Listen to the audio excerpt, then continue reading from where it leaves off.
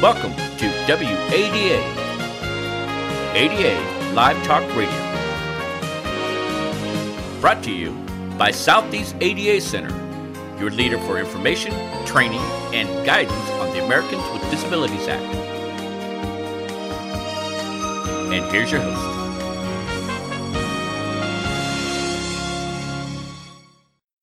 Good afternoon, and welcome to WADA ADA Live. On behalf of the Southeast ADA Center, the Burton Blatt Institute at Syracuse University, and the ADA National Network, I want to welcome you to the 46th episode of ADA Live. My name is William Myhill. I am the Director of Legal Research and Writing for the Burton Blatt Institute.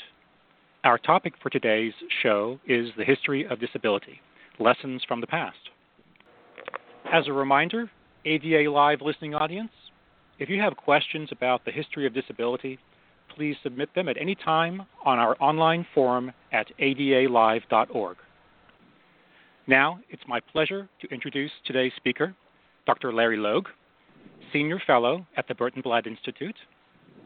Larry Logue comes to BBI from Mississippi College, where he was Professor of History and Political Science.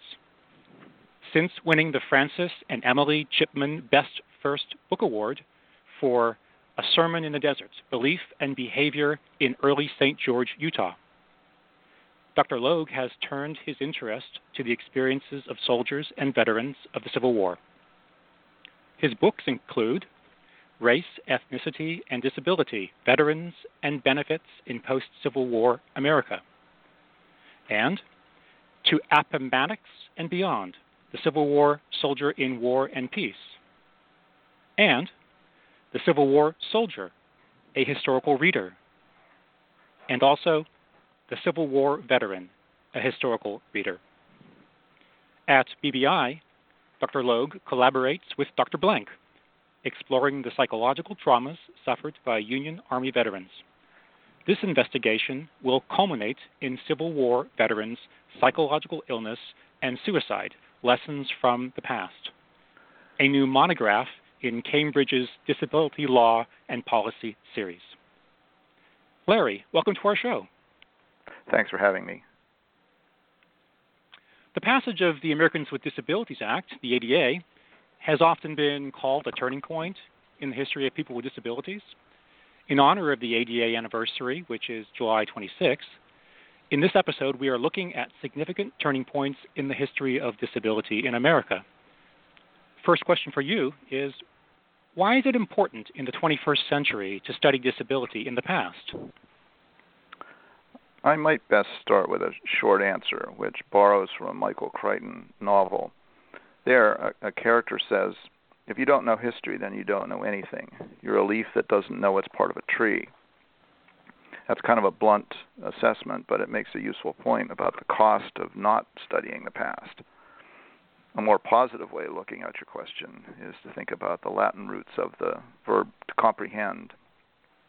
Those roots mean to grasp together. And why that's useful is that history lets you grasp things together, to see the forest and the trees, to see the big picture and the details of human actions. And what's equally important is that history lets us see the range of possibilities of what people are capable of, for better or for worse, for good or for ill. And what's more, history offers responses when somebody says, why don't we do this? Or why don't we try that? Then maybe we can say, it's been done before. Now, that's just an overview, and I'll have more details on the same question and as we deal with more questions. Well, thank you. So the passage of the ADA has been called a turning point in the history of people with disabilities. Can history's big picture show other turning points? Well, if history was driven only by dramatic events like the ADA, it would be a whole lot easier to explain. It would be a whole lot neater. But turning points like that, like the ADA, like the Battle of Midway in World War II, maybe like the Emancipation Proclamation in the Civil War, are pretty rare. What's more common is what we might call turning periods. They're not sudden and they're not singular. They're actually collections of developments that come together and sweep through periods of years and produce big changes. Let me give you some particulars on one such period, and that's the time around the turn of the 20th century, often known as the Progressive Era. There were a bunch of developments that came together, and they include a surge of faith in science and expertise, in people's ability to identify problems and solve them, a dramatic growth of industrial production, and especially progressive obsession with efficiency and productivity in the industrial process. And finally, there was a surge of immigration to the United States by people in numbers who had never been seen, and from places that hadn't been seen much either, like especially nations of Southern and Eastern Europe. The big changes that these developments produced for people with disabilities were these. For new professions, that is, ones that had been inspired by progressives' fascination with science and expertise, people with disabilities represented an opportunity. For just about everybody else, they represented a threat. And so I'll say more about the threat first. The main effect of this perceived threat was that governments imposed policies of discrimination at all levels.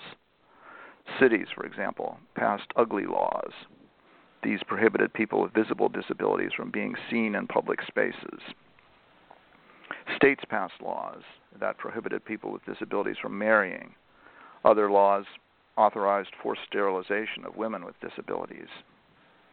And the federal government got into the act too. They adopted a policy that turned away immigrants at the ports of entry if they had any sort of alleged defect, which could include things like curvature of spine, eye disease, short stature, and a whole long other list. Professionals, on the other hand, took a different view. They could reduce the threat posed by disabilities. One way they could do that applied to people with mental illness. Reformers persuaded states to replace smaller asylums that had confined people for short periods with large custodial hospitals, the goal being to remove chronically mentally ill people from society. Another way they could reduce the threat was to deal with the threat allegedly posed by deaf people. Schools brought in professional educators who taught lip reading and speaking aloud instead of sign language. The goal here was to make deaf people fit in better. Progressives also believed that they could reduce dependency on the part of people with all kinds of physical disabilities. Reformers and medical professionals went on a campaign of rehabilitation, first for veterans, then for civilians. Federal and state governments provided money for employment training, for prosthetics, for job placement, and for a little preaching about the value of work. The idea here was to create economic productivity from people with disabilities. All these changes together were part of the full takeover by the medical model, which, as I'm sure you know, means that disability was seen as a pathology that needs to be treated. It means more basically that disability was a condition of the individual, not society. And if I had my own druthers, I might even call it the individual model, because that gets to the heart of what was seen as the nature of disability. And all this is what I mean by a turning period. Big changes happened, but over years rather than a single event. Thank you. It's interesting to me how you, in describing the progressive era, mixed in issues of threat as well as some of the more positive movements regarding helping individuals with disabilities perhaps get into the workforce. I'm just wondering on a side what you might say about the eugenics era, which you did discuss but didn't actually use in that actual term. Yeah, the eugenics movement was one of the larger things that progressive embraced, because they were really concerned about the purity of the race, the purity of the white Anglo-Saxon race. And so the sterilization laws, the marriage laws in particular, were some of the more noticeable examples of what the eugenics movement produced. And so it was another part of the progressive era. I mean, we could do courses and books, and have been done, on that era, and those are some of the highlights. Well, thank you. So thinking of these turning periods, Should the disability rights movement of the 1970s and 1980s be considered a turning period? They certainly can. The advocacy and the protests of those years certainly did shake the foundation of the medical model at last. They convinced people in power that society creates disability and society can tear it down. And that's true enough in its outlines, but historians have recently questioned the narrative that's usually attached to this movement. The standard narrative goes kind of like this, that prior to the 1970s, activism certainly existed, but it was fragmented. It consisted of mostly separate groups representing separate disabilities, and they couldn't get much done because of that. But then, according to the standard narrative, the civil rights and the women's movement came to the rescue. They inspired disability activists to put aside their differences, and the disability activists copied the tactics of these other movements and got their victory. Problem with all this is it gives a misleading picture of activism for disability rights. For one thing, it overlooks the pioneering use of activist tactics, such as, in particular, a group with physical disabilities that staged sit-ins to protest job discrimination in 1935, long before such tactics became popular. For another thing, the standard narrative overlooks a couple of other realities. One is the existence of groups like the American Federation of the Physically Handicapped, which was organized in 1940 and which demanded the right to employment for all people with disabilities. Another reality is divisions in other civil rights movements. In African American rights, there was a deep division between those who favored legal strategies such as the NAACP versus those who favored direct action such as the Student Nonviolent Coordinating Committee. In the women's movement, there were those who favored public advocacies such as the National Organization for Women versus those who favored private consciousness raising. If we expand the narrative by recognizing these realities, we make clear that there was a prolonged struggle, actually, for rights for multiple groups in America: African Americans, women, and people with disabilities. And expanding the narrative in that way suggests that what happened was that actually the audience changed in the last third of the 20th century.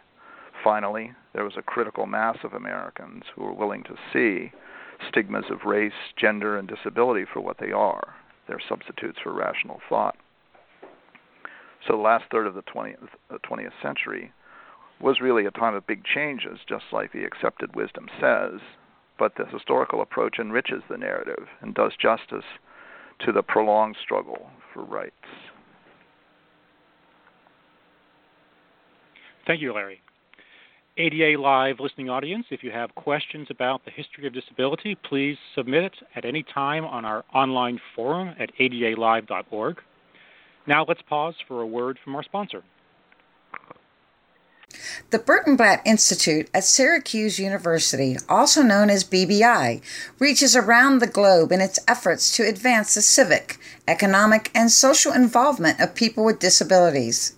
BBI builds on the legacy of Burton Blatt, former dean of Syracuse University School of Education and a pioneering disability rights scholar. Burton Blatt was a pioneer in humanizing services for people with disabilities. As an advocate of mainstreaming people with disabilities, he helped initiate community living programs and family support services to better the lives of people with disabilities.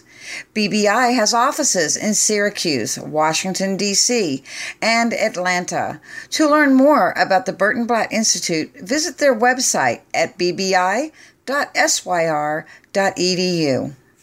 Welcome back to our show. We're talking with Larry Logue, Senior Fellow at the Burton Blatt Institute. Larry, the research you've done with Peter Blank focuses on Civil War veterans. Where do they fit in the themes you've discussed? Peter and I have looked at several topics over our time together. One is the administration of the federal government's pension system for Union veterans. Another is the experience of veterans themselves in navigating that pension system. And our most recent investigations have been the experience of veterans with psychological after effects of the Civil War. Our main finding is that veterans have long been supposed to be outside of the perception of disability, but that they couldn't escape the larger forces affecting people who had disabilities. What I mean is that Congress, relying on various motives from sympathy to political pandering, tried in the 19th century initially to reverse the meaning of disability from a perceived defect to be corrected under the medical model to a symbol of sacrifice to be rewarded with income support after the Civil War. The overall numbers suggest that there was success in achieving this goal. At the turn of the century, more than 300,000 Union veterans were on pension rolls, receiving income support for war-related disabilities. But those numbers conceal unequal treatment. African American vets were less likely to be approved for pensions than whites, even when they had the same conditions. And as concern about the racial purity of America that I mentioned a minute ago increased in the late 19th century, immigrants and people from Southern and Eastern Europe in particular were also less likely than native whites to be approved, so that there were clear limits to veterans' immunities from 19th century attitudes.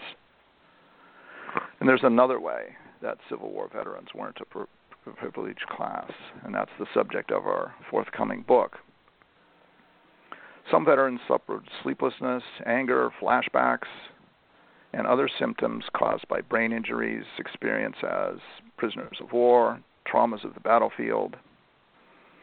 And psychological distress like this is hard to quantify for the 19th century, but from censuses and pension records, it appears as though Union veterans experienced more mental illness than civilians did.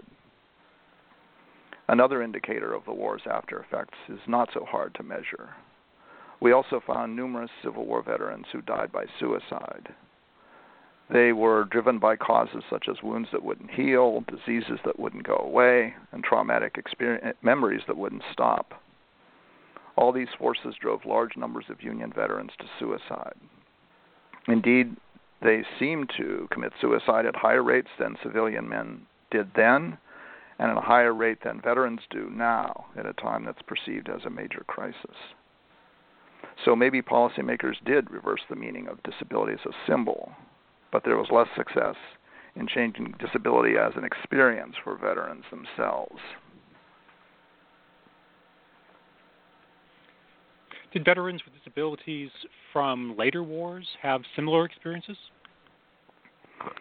Part of what happened in the 20th century after the Civil War was a reaction against policies for Civil War veterans.